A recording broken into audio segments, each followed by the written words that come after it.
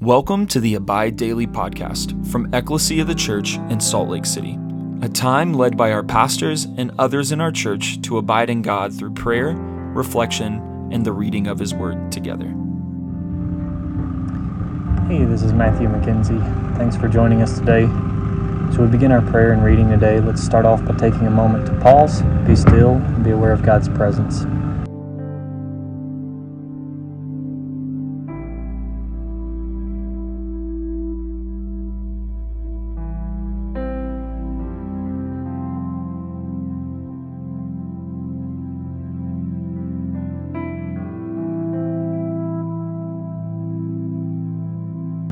Let's take a moment to share with the Lord where we're at, what we're thinking and feeling, as well as thank Him for all that He's done, is doing, and will do.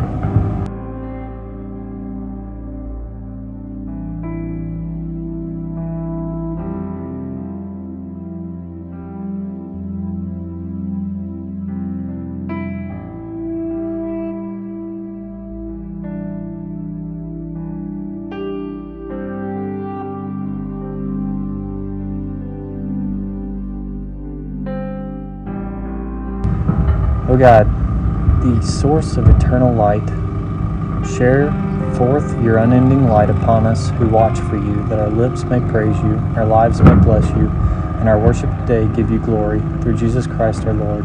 Amen.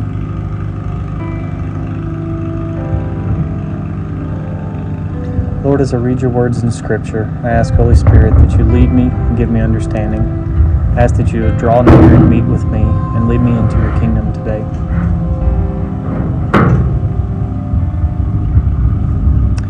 Acts 14:15. Now at Iconium they entered together into the Jewish synagogue, and spoke in such a way that a great number of both Jews and Greeks believed. But the unbelieving Jews stirred up the Gentiles and poisoned their minds against the brothers. So they remained for a long time, speaking boldly for the Lord, who bore witness to the word of His grace, granting signs and wonders to be done by their hands. But the people of the city were divided. Some sided with the Jews, and some sided with the apostles. When an attempt was made by both Gentiles and Jews with their rulers to mistreat them and to stone them, they learned of it and fled to Lystra and Derbe, cities in Lycaonia, to the surrounding country, and there they continued to preach the gospel. Now at Lystra there was a man sitting who could not use his feet. He was crippled from birth and had never walked. He listened to Paul speaking, and Paul, looking intently at him and seeing that he had faith to be made well, said in a loud voice, "Stand upright on your feet." And he sprang up and began walking. And when the crowd saw what Paul had done, they lifted up their voices, saying in Lycaonia, "The gods have come down to us in the likeness of men." Barnabas they called Zeus, and Paul Hermes, because he was the chief speaker. And the priest of Zeus, whose temple was at the entrance to the city, brought oxen and garland to the gates, and wanted to sacrifice with the crowds. But when the apostles Barnabas and Paul heard of it, they tore their garments and rushed out into the crowd, crying out, "Men, why are you doing these things? We are also men of like nature with you, and we bring you good news, that you should turn of these vain things to a living God, who made the heaven and the earth and the sea and all that is within them. In past generations He allowed all nations to walk in their own ways, yet He did not leave Himself without witness, for He did good by giving you rains from heaven and fruitful seasons, satisfying your hearts with food and gladness." Even with these words they scarcely restrained the people from offering sacrifice to them. But Jews came from Antioch and Iconium, and having persuaded the crowds, they stoned Paul and dragged him out of the city, supposing that he was dead. When the disciples gathered around him, he rose up and entered the city, and on the next day he went on with Barnabas to Derbe.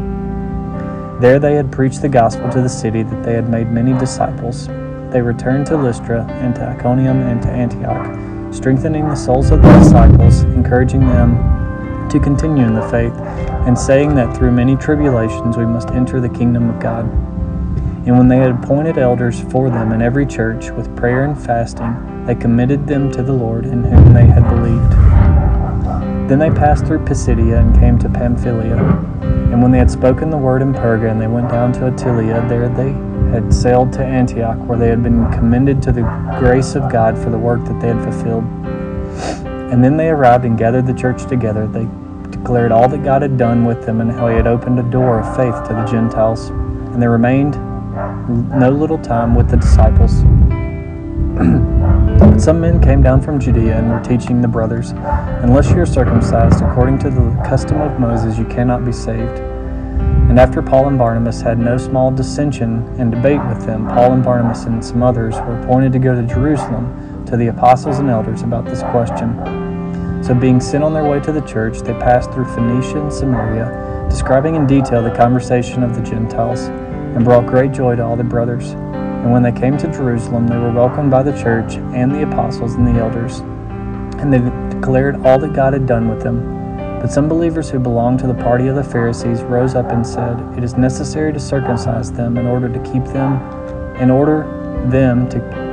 law of Moses." The apostles and elders were gathered together to consider this matter, and after there had been much debate, Peter stood up with them and said, "Brothers, you know that in the early days God made a choice among you, that by my mouth the Gentiles should hear the word of the gospel and believe. And God, who knows the heart, bore witness to them by giving them the Holy Spirit, just as he did with us, and he made no distinction between us and them, having cleansed their hearts by faith.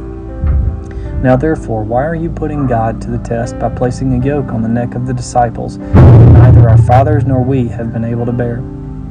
But we believe that we will be saved through grace of the Lord Jesus, just as they will." And all the assembly fell silent, and they listened to Barnabas and Paul as they related what signs and wonders God had done through them among the Gentiles. And after they finished speaking, James replied, "Brothers, listen to me. Simeon has related how God first visited the Gentiles to take from them a people for his name. And this was the words of the prophets. And with this the words of the prophets agree, just as it is written, 'After this I will return, and I will rebuild the tent of David that has fallen. I will rebuild its ruins, and I will restore it, that the remnant of mankind may seek the Lord, and all the Gentiles who are called by my name, says the Lord, who makes these things known of old.' Therefore my judgment is that we should not trouble those of the Gentiles who turn to God, but should write to them to abstain from the things polluted by idols, and from sexual immorality, and from what has been strangled, and from blood. For from ancient generations Moses had in every city those who proclaim him, and for he is read every Sabbath in the synagogues." Then it seemed good to the apostles and the elders with the whole church to choose men from among them and send them to Antioch with Paul and Barnabas. They sent Judas, called Barsabbas, and Silas, leading men among the brothers, with the following letter. The brothers, both apostles and elders, to the brothers who are Gentiles in Antioch and Syria and Cilicia, greetings. Since we have heard that some persons have gone out from among us and troubled you with words unsettling to your minds, although we gave them no instructions, it has seemed good to us, having come to one accord, to choose men and send them to you with our beloved Barnabas and Paul, men who have risked their lives for the name of the Lord Jesus Christ. We have therefore sent Judas and Silas, who themselves will tell you the same things by word of mouth. For it has seemed good to the Holy Spirit and to us to lay on you no burden of these requirements. Abstain from what has been sacrificed to idols, and from blood, and from what has been strangled, and from sexual immorality. If you keep yourselves from these, you will do well. Farewell." So when they were sent off, they went down to Antioch, having gathered the congregation together. They delivered the letter, and when they had read it, they rejoiced because of its encouragement. And Judas and Silas, who themselves prophets, encouraged and strengthened the brothers with many words. After they had spent some time, they were sent off in peace by the brothers to those who had sent them. But Paul and Barnabas remained in Antioch, teaching and preaching the word of the Lord, with many others also. And after some days, Paul said to Barnabas, "Let us return and visit the brothers in every city where we proclaim the word of the Lord, and see how they are." Now Barnabas wanted to take with them John called Mark, but Paul thought best not to take with them one who had withdrawn from them in Pamphylia and had not gone with them to the work. And there arose a sharp disagreement, so they separated from each other. Barnabas took Mark with him and sailed away to Cyprus, but Paul chose Silas and departed, having been commended by the brothers to the grace of the Lord. And he went through Syria and Cilicia, strengthening the churches. This is the word of the Lord. Thanks be to God.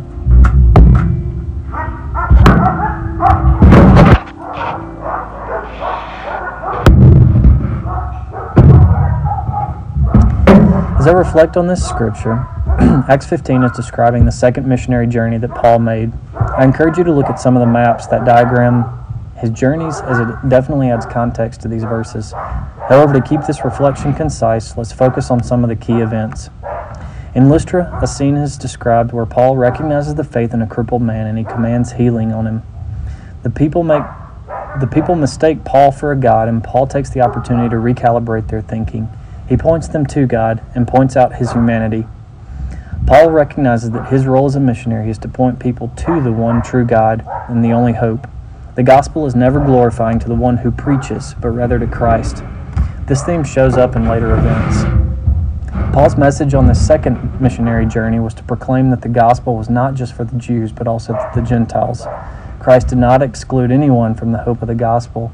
He preached, even though many Jews were still teaching exclusivity. In the first section of chapter 15, one example of the man-made requirements being imposed on the Gentiles is addressed. Jewish men were required to be circumcised, while many Gentile men would not ever have considered this before becoming Christians. The Jewish Christians were adding requirements that Christ had never taught in efforts to appear to keep Christianity exclusive. In verse 5:10, Paul asks why the Christians would add a heavier yoke or teaching that they themselves hadn't been able to keep to new believers. He further clarifies in verse 29 that the only practices he would encourage would be to abstain from sexual immorality and distancing themselves from food sacrificed to idols. Paul understands the gospel message he's proclaiming. It does not glorify anyone but Christ and the work he has done already. Christ has defeated sin and death, and we are free to participate in the lives he has created us to live. We are not excluded from being Christian when we sin or miss the mark, nor failing to practice certain customs. We are, however, free to engage with full commitment the life Christ calls us to. We're freed from the slavery of sin. We're free to live as Christ calls us to. What hope, what grace. I encourage you to take a few minutes to thank God for the gospel message.